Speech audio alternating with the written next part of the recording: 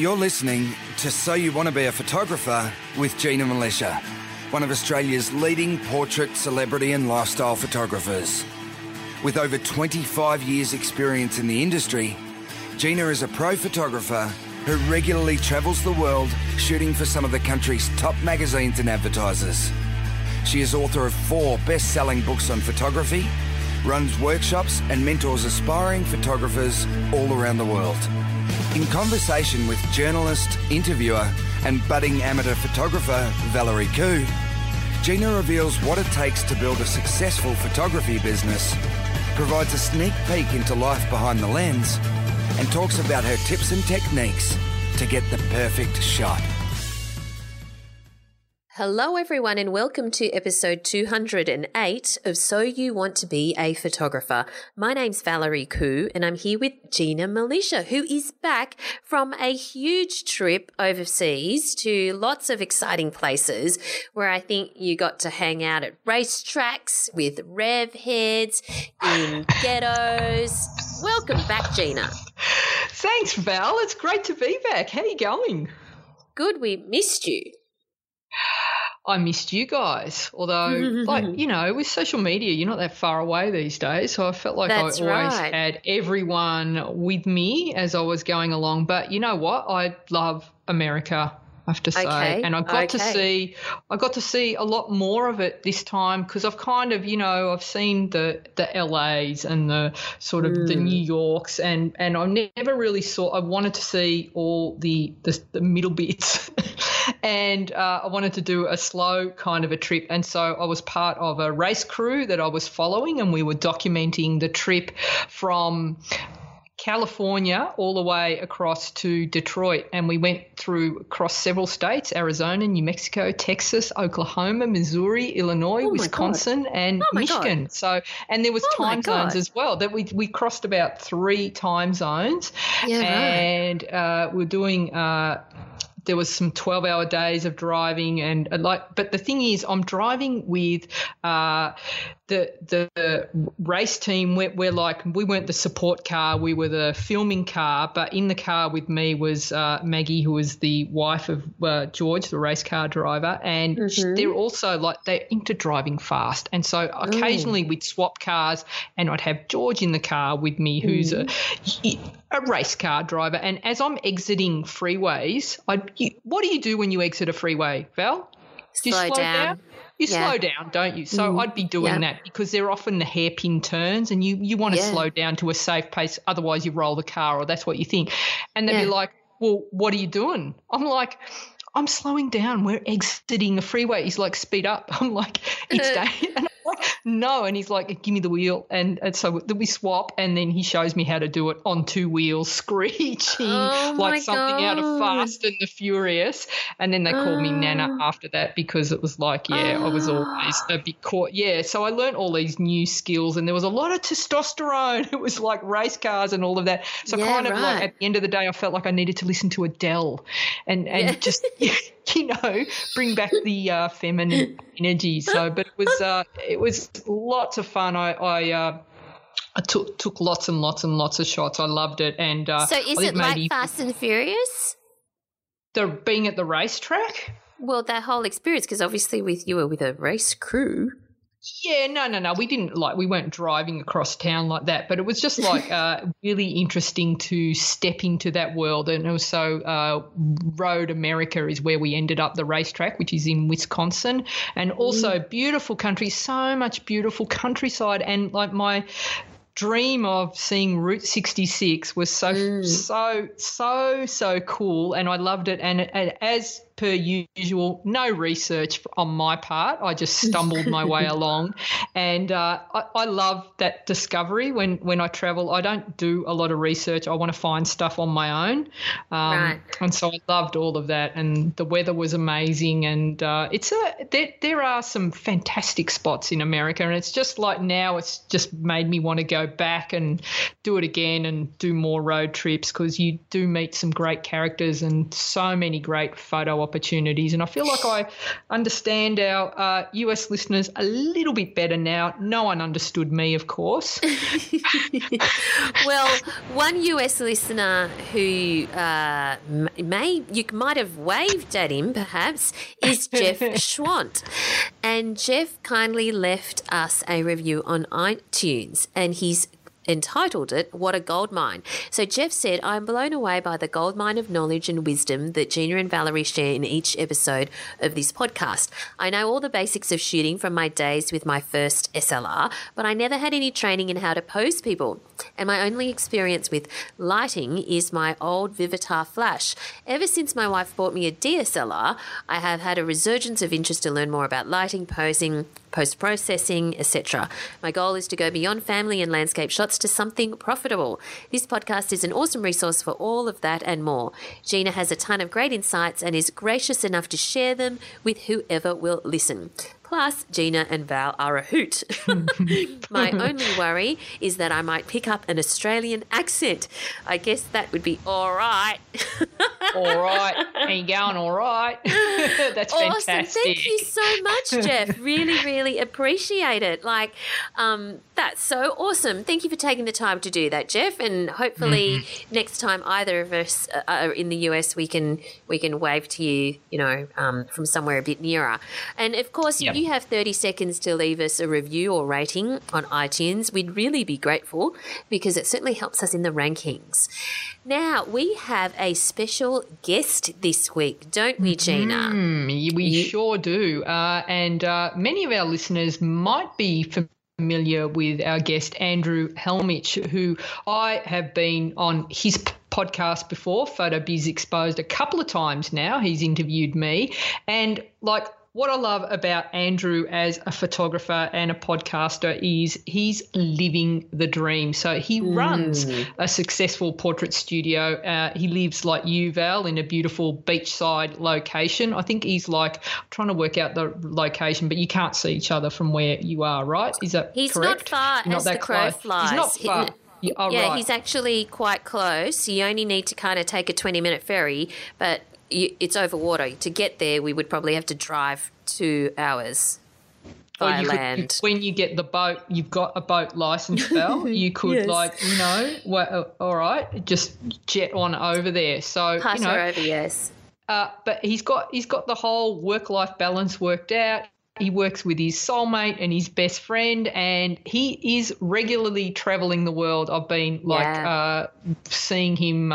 He's on following the Tour de France around, I think, at the moment. So spectacular scenery, and he gets to do all of that.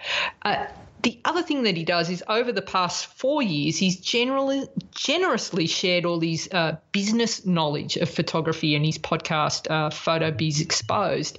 And he also has a long form podcast where he discusses the why in photography and the PhotoBiz experiment. But it's in his PhotoBiz Exposed podcast that I reckon Andrew stumbled on the secret sauce of finding and growing a portrait business. And I am part of his Facebook group, and I've been seeing all the success stories that he has in there from what he's taught his clients in that group to use Facebook to market and using Facebook ads. And in this episode, Val, he shares his formula for using Facebook ads. Lots of an amazing information. So I'll probably maybe take notes for this one, guys. You might want to listen to it a few times, but there's lots of good stuff. Hope you enjoy it.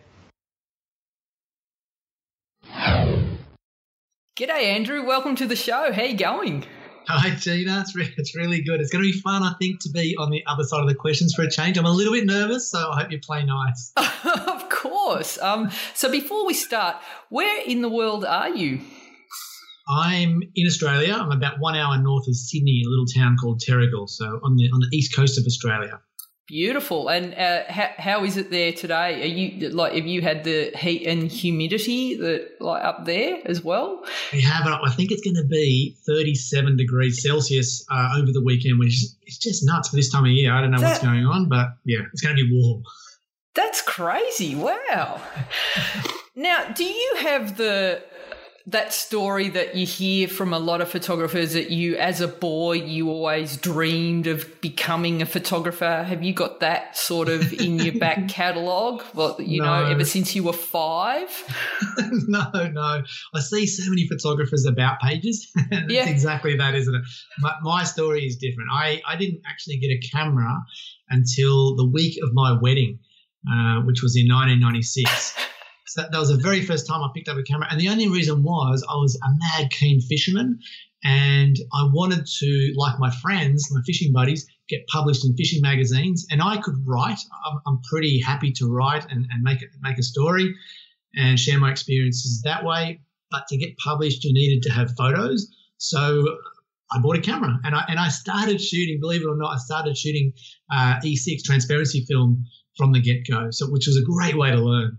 Well, yeah, because there's no room for error, is there? You've got to absolutely get it right. And so did you have mentors like my when I was starting out, my mentors were sort of the guys in the labs, and the guy that worked in the camera store was sort of saying, well, why don't you try this, or you need to, underexpose, or do things a bit differently. Did you have that? How were you learning? Because it's like we're talking 90s, right? So there wasn't you couldn't just get on Google and find a video that showed you how to do it. So how were you honing your skills back then? Yeah, I'm going to share my age a little bit here. I can tell you and the listener I do not feel old. No, I'm 14 for the rest of my life, Andrew. Well, I was going to say 21, but anyway. No. But my way of learning was the local library. I used to live on the Northern Beaches in Mona Vale. Library. Oh my Mona Vale God. Library. Yeah, but you know what? It wasn't books so much. It was photography magazines. Yeah. And there was one called, I think, Popular Photography was my favourite one. It was an English publication, and they had all sorts of how-tos, and they had beautiful work in there, and that's how I started. And then I went, I guess, to books as well a little bit, and then also my shooting transparency film. It's such a good feedback. I mean, you learn so quickly that you're a crap photographer when you start, and you get better quickly because I was paying $50 a roll pretty much. I was shooting Velvia, and you mess up a shot, it's costing you every time you press the shutter. I think shooting film is a really good way to learn. And I did an interview with a surf photographer by the name of Russell Ord, and he explains he had a sort of similar experience where he was learning how to do surf photography, so in a waterproof housing, and shooting transparency as well. And as at $50 a pop, you want to be getting it right, so you are making sure that you're going back and checking your films and going, all right, well, I didn't quite nail the focus, so I need to, work on that, or I need to maybe increase my exposure. And yeah, it's a great learning curve. Yeah, and back then there's no metadata, so you've got a notepad. If I'm experimenting, I've got a notepad. I'm writing frame number 15, this exposure, frame number 16, I've done this, and I'm getting my transparencies back and looking which one worked best. And like I said, when you're paying per shot, you learn to catalogue and remember what works and what doesn't really quickly. And I think that can be applied to today's learning as well, and looking at your photos and, having a critical eye over them, and even taking notes. Like I often take notes on my photography today and say, well, okay, well, like I do need to it's almost like doing a debrief after each shoot. And so this is what I did and this is where I can improve. Yeah, I think I'm in two minds. I think I would love to be learning today and just get that instant feedback, but I still never regret I don't want to say the hardship, because it wasn't a struggle. It was still great fun, but I think it was tougher to learn when you were restricted to film. And I think I learned some great lessons there. So I think no matter when you start, you're going to have your own pluses and minuses, good and bad situations. And it comes down to the photographer and how committed they are to learning. Exactly. And so, all right, so you're photographing fishermen. What? It sounds like Let me make that sound more exciting. Can you tell I don't fish? Do you still fish? Not much, but you know what? It's funny that you say like you're photographing fishermen. When I think of when most people think of fishing, they think of a dirty old stinky fisherman on a wharf, you know. Yeah, yeah.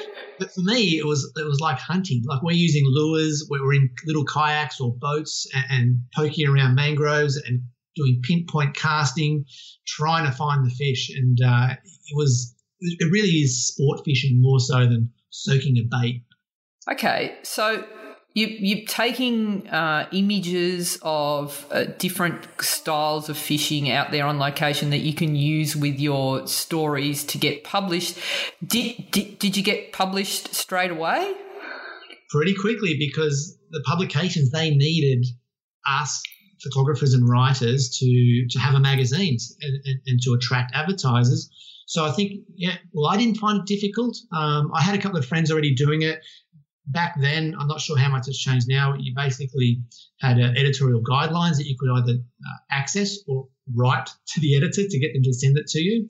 And then once you had an article published, you could actually call the editor and say, I've got an idea for an article. Are you interested in this? And they'd say, yeah, can you make it this many words? And we're looking for this. And if you think you've got a cover shot chance, make sure you're shooting some vertical shots as well, not just all portraits. So, yeah, I was successful pretty quickly with the articles, got a few covers early on as well. And then I started to realise my love of photography. And that's really where it was born and where it took off. I thought this was a real buzz, seeing my photos in a magazine. Oh, yeah.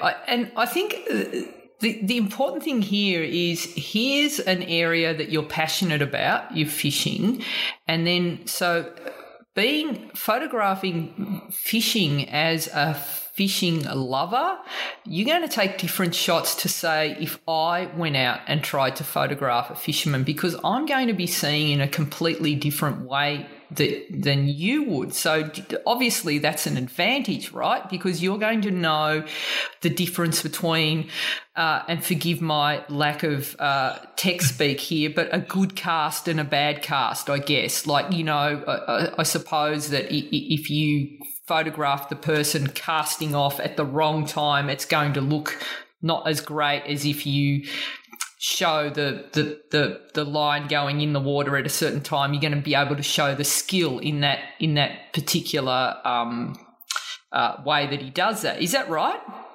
That's exactly right. So I think the word skill is what it's all about, because there's so much more that goes into fishing. So, and what I learned was to be able to tell a story through photos, because that's what the editors want. So they want to see, you know, us putting the boat in at the crack of dawn when the sun's not up yet and there's a misty fog over the water. They want to see us tying the lures and which knots we're using. So we've got the little close-up macro shots. They want to see the casting. They want to see the area that we're fishing. They want to see the fish while it's being fought. They want to see the fish once it's caught. They want to see the fish being released. I mean, there's so much you can tell, including the clothes that the fishermen are wearing and the reels and the brands and all those sort of things.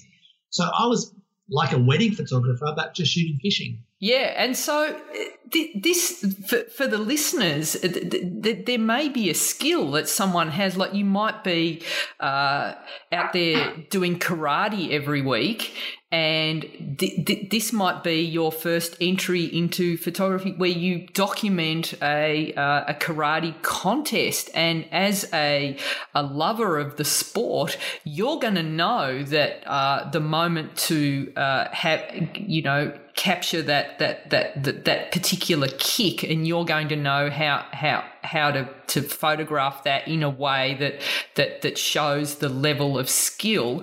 And then because you're on the inside, you're going to know people that you can photograph, and there may be a Karate Monthly magazine that you can pitch those images to because you're on the inside. So I think it's a great way to break into the industry. Find that thing that you love and photograph it in a way that is unique to you. Yeah, I agree. It's funny you mentioned karate. I mean, I didn't photograph Tell me karate. You're a black belt, Andrew. I didn't know this about you. No. But what I did, because when I realised I wanted photography to be my life, to be able to make an income from photography, and I had a full-time job at the time, I thought, what else can I photograph? And it wasn't karate, but there was a lot of people that own horses, and there was a dressage arena not far from me. So I thought, I'm going to go up there. I'm going to photograph these women and men, mainly women, in their dressage events. And I was shooting film still at this stage, and I would print 6x4s and have them buy photos, and I'd sell enlargements from those. And I learned super quickly that a horse is not a horse. I mean, they want their ears forward. Yep. They want their legs extended. They want the tail this way. If it wasn't perfect, it was just a no sale every time. Wow. So, yeah, and that's in every particular niche industry, you know. There's ways to photograph a dancer, and there's ways to photograph, you know, a runner and dogs. And so, yeah, I think that's a great learning curve as well. So, all right, so you're doing the fishing and you're getting the work out there. How then do you transition into a full-time portrait photographer? Did you just decide, all right, I'm a big deal now in the fishing industry. I'm just going to now transition into portrait photography? Was there a time? What was your day job at that time? So back then as well, this is an interesting thing. I have a habit of making my passion my income earner. So right. I was a Mad King fisherman. I used to work for a fishing tackle sales company when I fell in love with fishing. And then I even managed a fishing tackle store. And then when I realised that I loved photography and I was happy to make that transition from the fishing tackle industry, I went out with a friend of mine who's a wedding photographer, and I carried his bags for a few weddings. And he's a lovely guy. He allowed me to actually start taking some photos, and then he even allowed me to use some of the photos that I took at his weddings as part of my initial portfolio. Oh, nice. Yeah, which was really, really nice. And he ended up working for me as a photographer. He had a full-time job as well as a school teacher in later years, but he allowed me to get a bit of a portfolio together. I ended up shooting a friend of a friend's wedding. So my fishing buddy, his brothers was getting married, so I photographed their wedding, and they paid for a double set of prints, and that became my first wedding album portfolio. And then I was off to the bridal expos and booking weddings. All right, so through all this time, did you have a job that was paying to keep the electricity on? Yes? Yeah. Yep. So that was... I was an electrician. Well, I left the tackle when I started pursuing the photography. Went back to the electrical work because I'm an electrician by trade, and started building the photography business. Once that started to pick up, I was shooting portraits. I was shooting weddings. I had the worst business name, Gina. What was it? Worst. Weddings, portraits, anything. That's great. Oh, my God. I would literally photograph anything for money. That was terrible. So, hang on. So, you're working in the tackle shop and you're an electrician as well? No. So, I knew that I wanted to get out of the tackle shop because that was just too many hours, and I wasn't able to pursue the photography that I wanted to because I needed to have weekends free to shoot weddings. So, I went back to electrical work, and with one aim, and that was to make photography my life. So how much of the with the electrical work was that like you were self-employed? No, I was working for a telecommunications company in Australia, Optus. Oh, don't get me started. Anyway. I don't work for them anymore. Good. So was that a full-time job? Was that? Yes, I was full-time. And then as the photography was picking up, so Linda, my wife, she was working the business as well. And we had we had Matthew by that stage, my eldest son, and then Jordan was on the way. Things were looking good. We were booking a lot of weddings. And at that stage, business was going great. So I went part-time at Optus. I did a job share position, so I was 1 week on, 1 week off with another guy. We'd share the truck. Yeah. And then it came, I think 2 years after that, maybe a year and a half, my partner, the other truck operator, the electrician, said he's leaving, and Optus said, Andrew, you've either got to come back full-time or you have to leave. So I left, and then I was a full-time photographer, and it was the best push that I could have had. That's fantastic. So that decided for you. And do you think if they hadn't have said that, you would have stayed on for a bit longer? And how do you think that, how do you know when the right time to make that jump is? Yeah, I think this has been the subject in different conversations I've had on my podcast. I don't think there's any perfect time. I mean, you're always going to have concerns. And I think particularly if you're, say, in somewhere like the United States, where they have these healthcare programs, and you're just giving up so much if you leave a job. Yep. Whereas in Australia, I mean, look, I had a mortgage. I had a family. Linda wasn't working. I was the sole income earner. But you know what? If worse come to worse, I'd go back and become an electrician if it really did fall. So I'm glad I took the push. I probably should have done it 6 months or 12 months earlier. Yep. And I'll probably, in answer to your question, I probably would have stayed on for another 6 months if I didn't get the push. So no real perfect time, but I'm glad it happened the way it did.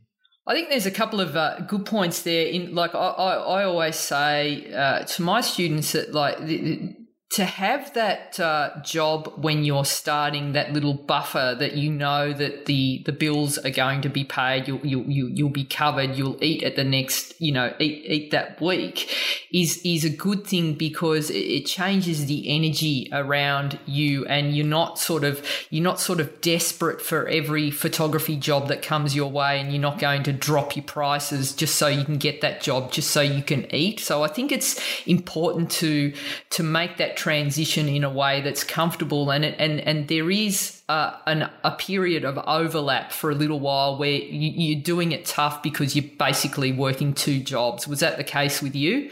Yeah, that was the hardest part, was having the Optus, the electrical work, and the photography business. Linda was working hard, pretty much every day downstairs in the studio. Yeah. We work from home, and what I found was once I left the other job and I was able to concentrate on photography full time. Yes, I lost the other income, but I had this extra time to work on my marketing and to bring clients in and be a recognised full-time photographer and really go after it.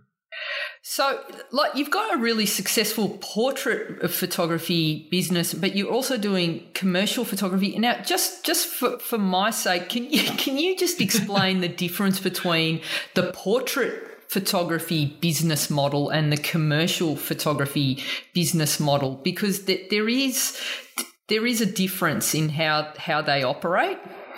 Yeah, and I think, to be clear to your listeners, my commercial photography business is a lot different to yours. You're at a whole different level. You're looking after totally different clients to me. My commercial clients are small business owners in my area. Yep. And they are I'm basically charging them an hourly, a half day, or a full day rate. Yep. Plus any processing and post processing that happens afterwards. So really, the commercial work for me was never my main goal to become a commercial photographer. It was more to fill in the midweek stuff. Yep. And I found that by being in my local area for so long, the commercial work has just picked up just by itself. Yeah. I don't advertise for it. I do have a page on my website. About or a couple of pages, and people just find me because I'm a nice guy and I have a good network. Yeah. I'm just nice to people, and people remember that. And I think you're a big proponent of that. People remember the experience they had with you. Yeah. And they said, we've got to get Andrew back. He was great. He made everyone laugh. Everyone had a great time. Yeah. And I don't think you even need to be the best photographer. You just need to be nice to people and give them a good time. Show them a great time, great experience. Exactly.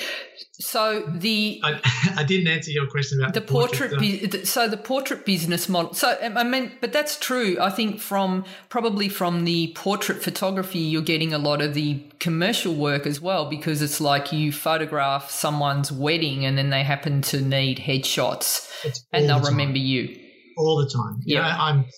I photograph someone's wedding. They go to a gym. That gym needs new brochures. They say, hey, I know a photographer. Bang, I'm photographing a gym. It's like, how did I get this job?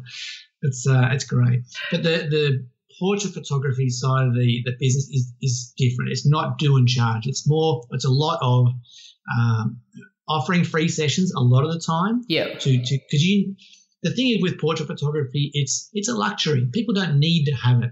Now, a lot of people do want it and they think I'll get it someday. So I need to give them a reason to pick up the phone and say, Andrew, we want to get some family shots. Yep. So a lot of those tactics and strategies that we use for that is to offer free sessions in different ways and then do the shoot and then make the sale on the back end once they've had an amazing experience and seen their photos. Right. So, yeah, and that's coming from the commercial world, that was something that I've only just got my head around now, with portraits. And I think the portrait business model can also be applied to headshots.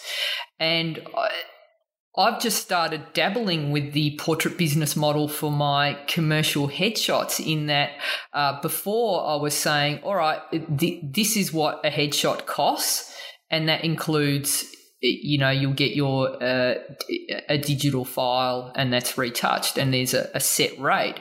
And then I tweaked that a little and I tried, I wonder what happens if I use the business model. So I did a test where I charged a low fee, like a sitting fee, and then I said, all right, and then each image will cost you, X dollars, and I actually ended up making 3 times what I would make using the commercial business model. It was really interesting. Yeah.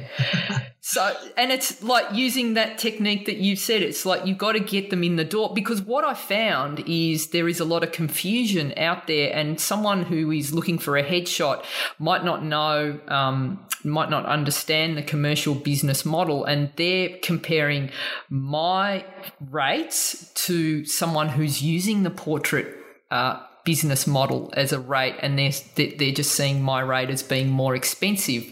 What they don't realise is the portrait photographer who's saying, yeah, it's $50 for a session, doesn't get them anything, and they end up, they might end up paying more for what my rate was in the end anyway. So that was a really good experiment. So you're getting you're not doing that with weddings, obviously, that's a fixed rate, but the portrait session.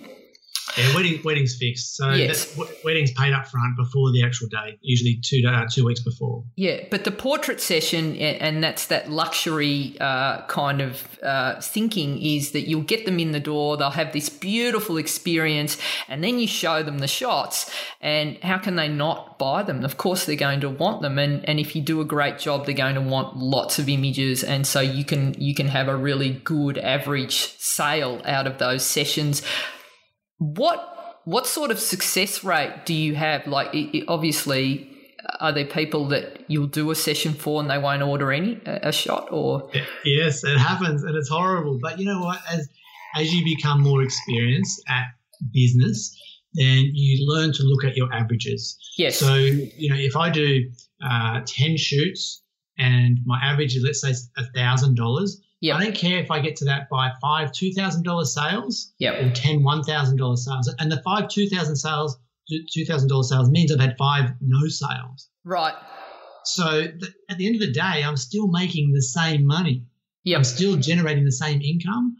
And that's the way I have to, or how I've learned to look at the business. Otherwise, you're just on a roller coaster of emotions all the time. One day you're a shit photographer, and next thing, I'm the best photographer, and next day you're a shit photographer. I know it is, and it is a roller coaster, and it's like, I think you've got to take. It's not personal; it's just business, and there will be, like you said, 2, 3 out of 10 that are just not going to buy anything, but they're not going to buy anything from anyone, and it's got nothing to do with you. Yeah, that's true, and I think it does have a little bit to do with me if I haven't done my vetting process properly. So because I'm bringing in a lot of my clients in for a free shoot, I have learned to be better at choosing which of those people are going to get a free shoot, and that plays a big part in reducing the number of no sales. Right. So when someone's applied or requested a free shoot because they've seen an ad, for example, then I might be giving away 5 free shoots, but I'm going to pick those 5 people. So I might have had 20 or 30 or 80 people apply. I'm going to go through a vetting process and find the 5 or 10 or 15 or 20 that I think are most likely to spend more money after the shoot. Right. Okay. So I think the business model that you have and the way that you're finding clients is a little bit different today than it was when you started out. So how, like from those early days where you were transitioning from, fly fisherman to Sparky to, wedding portrait photographer, how were you finding clients in the early days? Was it wedding fairs and full page ads? Yes. Magazine ads were big. How much just for the listeners who are just of the internet age now, what did it cost to put an ad in a wedding magazine? We would pay between $3,000 and $5,000. And what would you get back? What would be your return? Money wise? Yeah. Well, this is I feel stupid saying this, but you just didn't know. Wow. Now that I know so much more, I would have had, mention this page or mention this ad and save $500 or something to know. But I didn't know. I was trying to just make a great looking ad so people would say, wow, Andrew's a cool photographer, and hope that they ring my number and book an appointment. Yeah, because they'd have to ring a landline to find you. And so there was there were like niche publications where you could advertise, and then there was also, and they still exist, wedding fairs. Yes, I think. That would be. You set up a stall? Yeah, set up a stand, have your albums and your photos on display, and people chat to potential brides or prospective brides as they come past, show them your work. One interesting thing that happened for my very first wedding, who was a friend of a friend, that couple were a large couple, a big couple, and they were the very first wedding I photographed. So they had to be my first portfolio. We went to the bridal fair, and I had the other photos that I shot with the other photographer as well. But my only full wedding was this large couple. I booked more weddings than any other photographer at that bridal fair. I think I can't remember the exact number, but it blew us away. Wow. And it was nearly all large couples that I booked, because they all said, you are the only photographer here that doesn't show off skinny brides. Oh, there you go. So that was your first sort of experiment with niche marketing, Andrew. By accident. That's great. So now I've been a member of your podcast Facebook community for a number of years now, and I from seeing all the posts in there, I reckon you've stumbled on the secret sauce here to marketing. I think you've found it, and just by from everything that I've seen. What is that secret sauce? Do you want to tell us about it? Yeah, sure. I think you're talking about the Facebook ads. Yeah. And I learned about that a couple of years ago after I interviewed a photography business coach, Bernie Griffiths, and he presented this idea. I put it to the test during the interview and booked 23 portrait sessions, which I was gobsmacked. And so since then, members and I and listeners have sort of reworked the whole thing and got it down to, well, I guess you could call it a fine art. And basically the photographer has to be comfortable giving away a free session and even a free print. So I include a free 5x7. But the ad that we run is very, very specific. So we are targeting a super refined niche. We're being as specific as we possibly can. So, for example, my very first ad was for kids aged between 4 and 8 years old with a pet dog. That's niche. Wow. If someone had told me to run an ad that restrictive, I would have said, you're crazy. And this thing went nuts. And then I've since realized this is one of the biggest secrets to any kind of advertising, and one of the biggest mistakes photographers make is we all try to go too broad. Right. We want to, as a wedding photographer, we want to attract every engaged couple. But we should find out who our perfect couple is and attract them. So this ad has a hyper-specific headline. We give the reader who's clicking through their Facebook feed a reason to stop and take notice. So the first thing is the headline. And we also have an image that will catch their attention. So you want it to be applicable to the person you're trying to attract. So if I'm advertising for a kid between 4 and 8 with his pet dog, hopefully I've got something like that in my portfolio. If not, I'll just find something that would still hopefully stop someone in their tracks and rely on the headline to get them reading. Once they're reading the ad, they've stopped at the headline. They know that I'm talking to them because the mum or the dad has seen I'm looking for a kid age between 4 and 8 with a pet dog, and that's them. Yeah. They'll go on and read the rest of the ad. And if you have, it sounds salesy, and the easiest way to describe it is to have a hook or 2 different hooks to make people or to encourage people to take action. And one of those hooks is to add scarcity. So I'm only going to give away 5 sessions. Right. And the other hook is that you have a great incentive. The shoot is free and they get a complimentary print. So there's absolutely no risk to the person to take action, but they've got to take action pretty quickly or they're going to miss out. Does that make sense? Yeah. So with this, do you need a big Facebook following for this to work? So like say if I've only got 50 people following my Facebook page, is that still going to work? Is it going to get out there? Weabsolutely. Yeah. But we all hear how bad Facebook is for organic traffic, and it is. It's pretty crap now. But what we've found with this ad, see, Facebook will reward you if you post something. They still will today. If you post something that other people want to engage with, if they comment on it, if they share it, if they tag their friends, then Facebook is going to keep promoting that post for free organically because they can see, hey, this is a popular post. So what happens is if you have a hyper-specific headline, so let's say, stay with my example, kids age 4 to 8 with a pet dog. Let's say you see that. You, Gina, you see that and you think, well, that's not me. I don't have a kid age between 4 and 8, but I've got a great friend or a neighbour down the road. This would suit her perfectly. So what do you do on Facebook? You share it with her or tag her. Yeah. So all of a sudden, even though you haven't got many followers or I don't have any followers on my page, it's starting to get some organic traction. But you also boost this because you can make your post into an ad inside the ads manager. So you're going to be paying for reach at the same time. So it doesn't matter how many page likers you have. Right. So it's just going to get out there in front of the people specific to to who you're targeting. So who have 3 or 4 year olds with a dog or Yep. So you can do that. So your headline will help you do that. So people on Facebook will go and find people like that for you because you potentially have friends that will see that.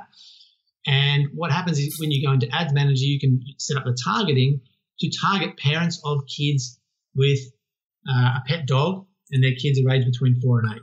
So you can be that specific with your ad targeting. Wow.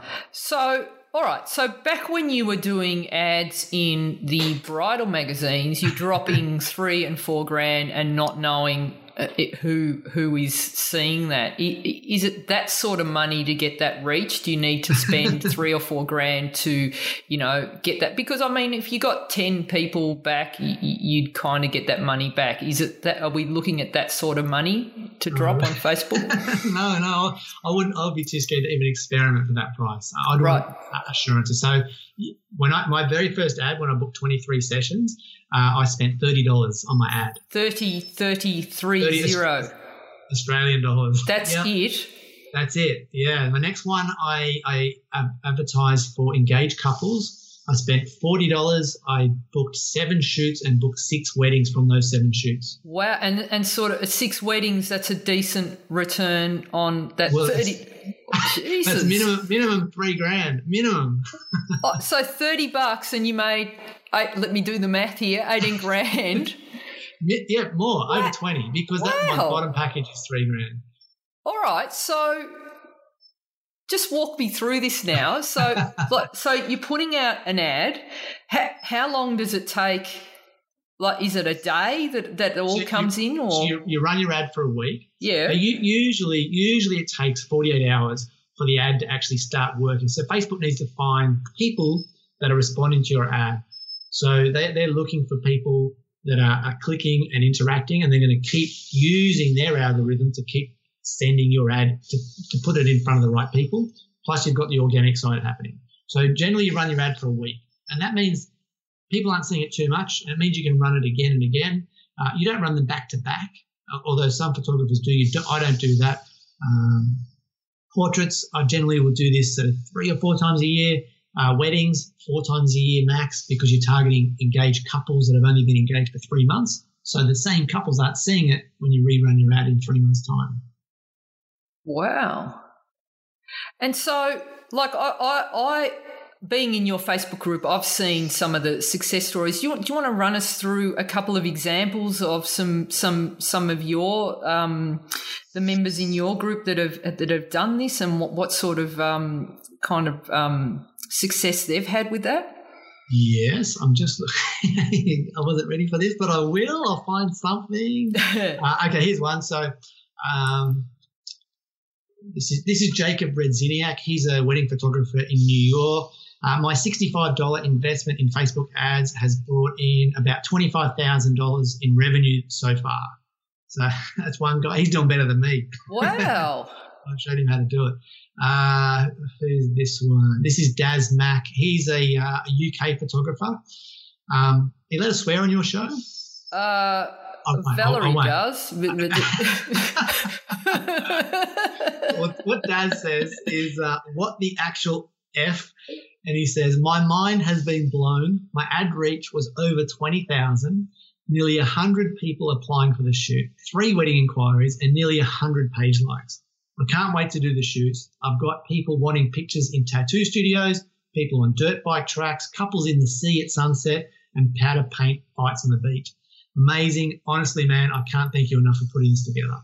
Well, so that's interesting, because he's targeted clients specific to his style of shooting. So it's not like that you just want to target engaged couples to hopefully get a future wedding. You can be as niche-y as you like with this sort of style of advertising. It sounds really cool. So, all right. When you're putting something out there and you're saying free, you're going to attract a certain kind of person who is just in it for that 5x7. I think in Australia we had a company called Pixie Photo who did a similar kind of thing where you were offered, they'd walk around shopping centres and they'd offer you an 8x10, and people would go in and take the 8x10 and then leave. If you're getting all of those sorts of clients, wouldn't you just be spending then, investing all this time and effort and you're not going to get a sale? How do you know that it's not just going to be Jan who's just coming in for a free 5x7? Yeah, the freebie hunters, they're the worst. Freebie hunters, that sounds like a reality show. I love it. Yeah, look, you do, and the goal of your promotion is to weed those people out. So there's a couple of easy ways to do that. If you're targeting engaged couples, say you're a wedding photographer, what you'll do is take people to a landing page, so which is just a page on your website that works with your ad. And on that landing page, so that you can have the same photos that are in your ad, you can have similar wording so people know they're on the right place because you've sent them away from Facebook. And you'll have a questionnaire. 2 of the main questions you'll be asking is, do you have a photographer booked for your wedding? And what is the date of your wedding? Right. So if they've got a photographer booked, or they have a wedding booked on a day that I'm not available, they are not getting a free shoot. Simple as that. And then I can ask more questions to really find out if this is a good couple. Then once they get through that net, if you like, I'll get on the phone and have a chat, and we'll talk about products and what they can buy. And I'll ask them what they would like to do with the photos after the session. Are they interested in buying more? And if I get a feeling, and some people will say this to me, just out and out, oh, Andrew, we thought we were doing you a favour by coming in to do this shoot. Obviously, you want us to buy more photos after the shoot. We're not really keen. No problem. I'll move on to the next one, because I'd much rather that stop right there than go through the drama of doing a shoot, getting the sales session set up, doing the post-processing work to find out they don't want anything. Right. So that's important. That script. Yes. And then you have something similar if you're shooting portraits. Portraits, I'm a little bit more relaxed because it's a little bit more difficult to weed people out with a questionnaire, and you'll get a lot more leads if you don't take people off Facebook. So what I'll do is have them comment interested below my post, And then now what you can do with Facebook is I can send them a PM, which you weren't able to do from a business page in the past. Right. And I'm trying to take them from Facebook, a PM, to email, and then I'm going to take them from email to phone. And that's pretty simple. I've got some pre-scripted emails and messages, and what I'm trying to do is weed out the ones that don't really want to shoot or that don't want to buy anything. And then my last step before I book them is a phone call just to make sure if they're not right, they don't want to buy anything or I get that feeling, I'm going to say, listen, I've been inundated, as you've seen, with this promotion. I think you're going to be a great fit, but I've got to make a few more phone calls before I agree to photograph which families. I'm going to come back to you if you're successful. Right.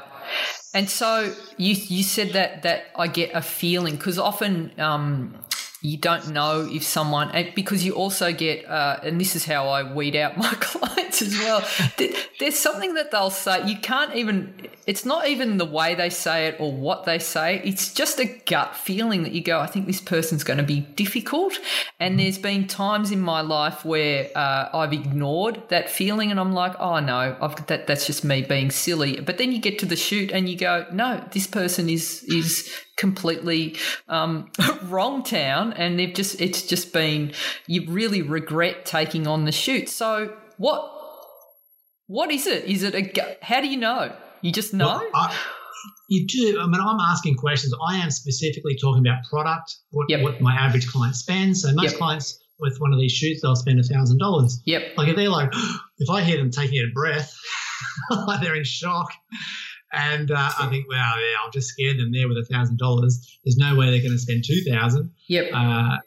They're probably not going to be a good fit. Right. Okay. And I'll say, oh, you sound like you're shocked. You know, what were you thinking? What were you expecting? Or what were you looking to take away from the shoot? They say, look, just a 5x7. Right. I say, yeah. And I know they're not the right person. So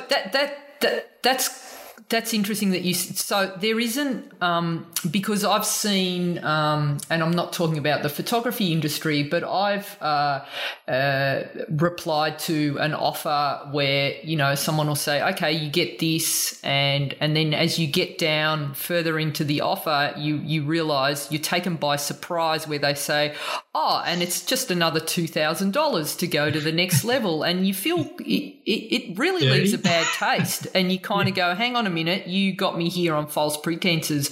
I thought I was getting this, and this, and now and suddenly if I want to go any further, I've got to fork out $1,000 or $2,000. Are you suggesting that, you know, we're upfront the entire way about costs? Absolutely, and you've got to remind me maybe before we finish up about a story about a Melbourne photographer that I'll share with listeners.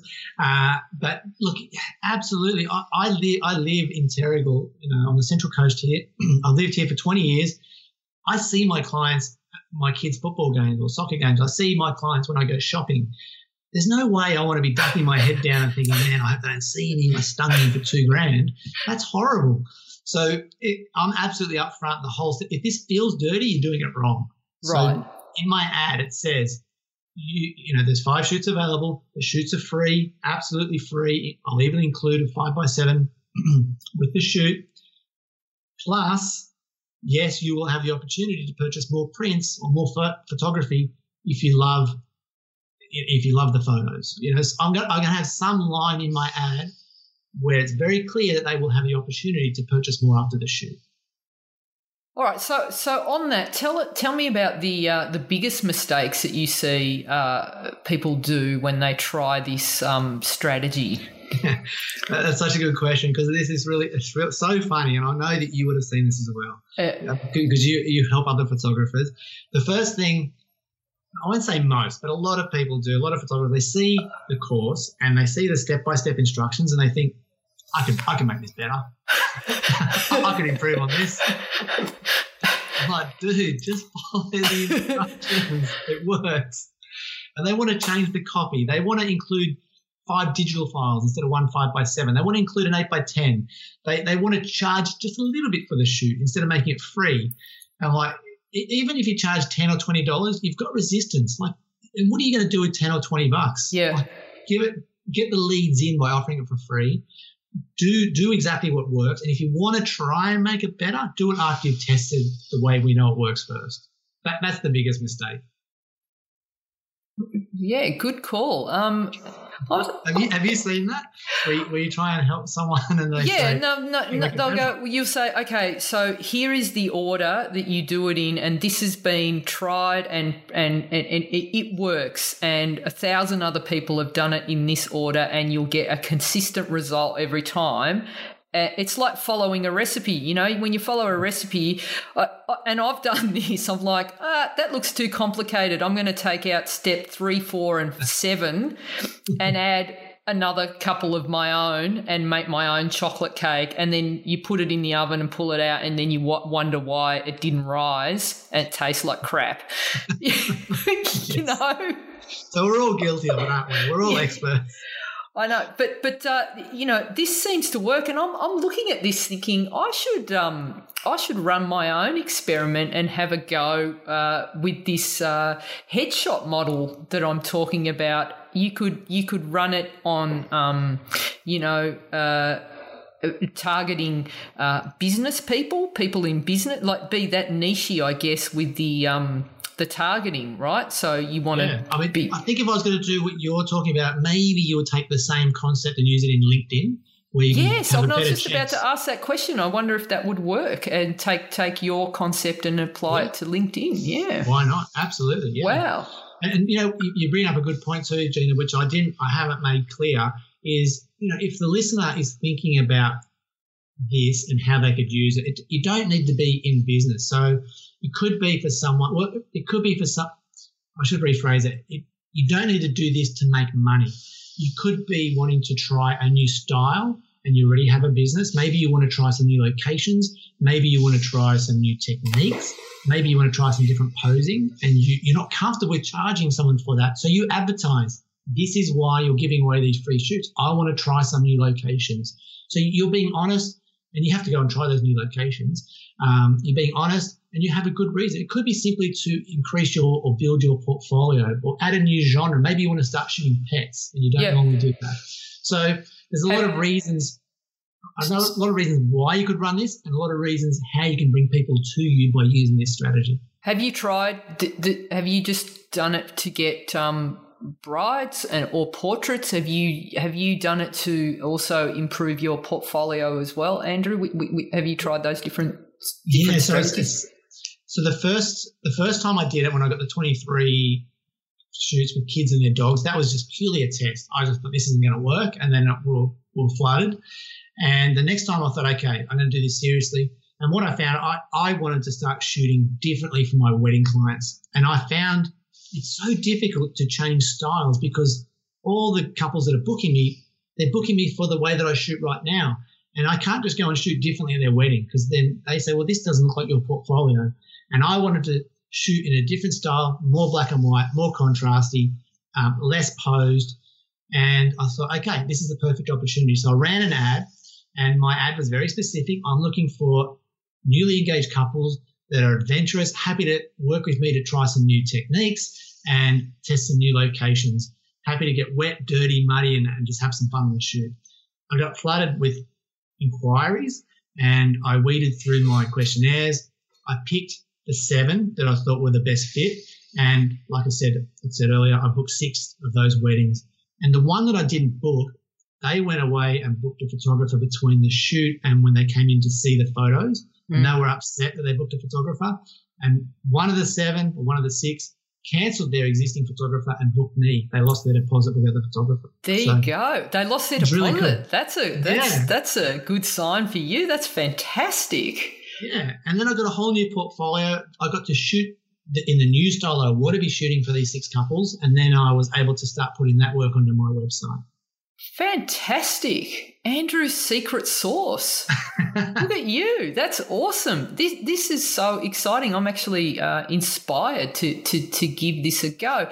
Now, you've actually generously created like a little webinar for our listeners, and that actually walks everyone through all of these things that you've talked about, and so we'll have all the links to that in the show notes. But before I let you go, Andrew, where can people find you and find out more information about you and also see your amazing work? Thank you.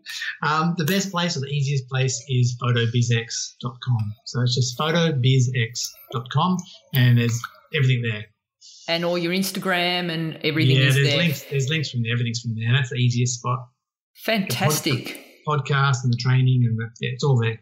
Excellent. Well, this has been amazing, Andrew, and thanks for all that generous information. I'm excited to see where the listeners go with this. Fantastic. So thanks again for your time.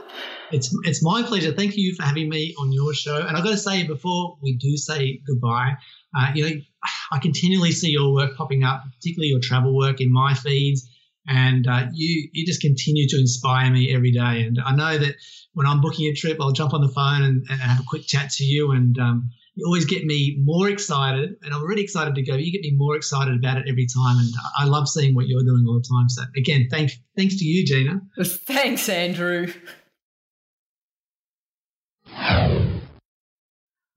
Awesome. Well, that was Andrew Hellmich, and he is such a good guy. I think that when he's talking about Facebook advertising, he really does know what he's talking about, because when I started talking to Andrew about the possibility of coming onto the podcast, I have to say the journalist in me came out, because I really want to make sure that we're having the right people who have the right information. So to be honest, I grilled him on his Facebook advertising strategy and his approach, and I was really impressed. It made a lot of sense. It's been a really, really eye-opening strategy for me, and I asked Andrew to create a webinar just for our podcast listeners.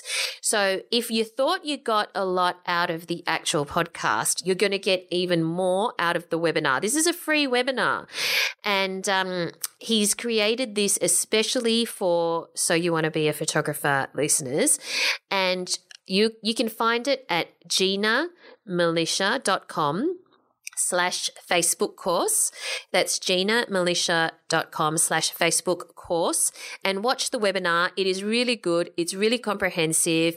It goes for maybe about 50 minutes. So it's got some real guts and depth in there, and you'll learn stuff in there that can certainly help you in your own Facebook advertising. And you'll also find out a little bit more about Andrew's actual course that he runs in Facebook advertising as well. But even whether or not you go on to do Andrew's course, the webinar is really awesome. So make sure you check that out. So that's at GinaMilicia.com/Facebook course. That's GinaMilicia.com/Facebook course. Make sure you check that out. We'll also put that link in the show notes as well. Fantastic. So, Andrew Hellmich, really good value. Wouldn't have recommended it unless, I'd done the due diligence. So, thanks, Andrew. So we've got we're at the end of this week's episode. What are you doing in the coming week, Gina? I'm going to try and catch up on sleep, Val, and just get back into life on this side of the world. And, and I've got some stuff. I've got lots going on. Val, what about you? Washing undies too. Oh, you're washing your undies? Okay, thanks for letting me know. What am I doing? Yeah, well, my to-do list is long as well, but you know what I'm doing this week? It doesn't sound like the most exciting thing in the world, but I believe every business should do it, yourself included, all our listeners included. Every so often you need to do, wait for it before you all fall asleep at the exciting prospect of this. What is it, Val? It's every so often, every business needs to do an audit of their systems. I know that doesn't sound like the most exciting thing in the world. I'm struggling to stay awake, Val, but this is not It's not very because sexy. of your jet lag. You're so excited by the thought. I know. Well, what are we doing this weekend? Woo! We're auditing our systems. Yes. Yeah. Well, it's true. We are going to be auditing our systems. And I'm going to feel a lot better after we have done so, because it's vital for any business to make sure all of the wheels are oiled and turning properly, and so that you're heading in the right direction. You may mock me, Gina. You may mock me. I'm never going to mock you, Valerie. Words. It's amazing. I'm looking forward to all the emails I'll be receiving next week so that I'm, complying with your new system audit. That's right. All right. So where do we find you online, Gina? You can find me at ginamilicia.com. That's GINAMILICIA. So that's on Instagram and Twitter, and I'm also in the podcast Facebook group. And if you want to connect with me in person and you're one of these people that's really considering taking your photography to the next level, then check out the Goal community, and there's like over 200 tutorials there, and I do photo critiques there. We've got an awesome community of like-minded photographers, and I love working with the Goal community. So that's also ginamilicia.com, and click on Join the Community. And you, Val? You'll find me at Valerie Khoo, that's KHOO, on Twitter and Instagram. And, of course, connect with both of us through the podcast listener community on Facebook. Just search for So You Want to Be a Photographer podcast community on Facebook and request to join. It's free to join. We'd love to have you in there, and it's a group of lovely, lovely people from all over the world. So we'll see you in there. Thanks for listening, everyone, and we look forward to chatting to you again next time. Thanks, guys. Thanks for listening to So You Want to Be a Photographer. For more information, free resources, and Gina's regular newsletter on everything you need to know to become a successful photographer, visit ginamilicia.com.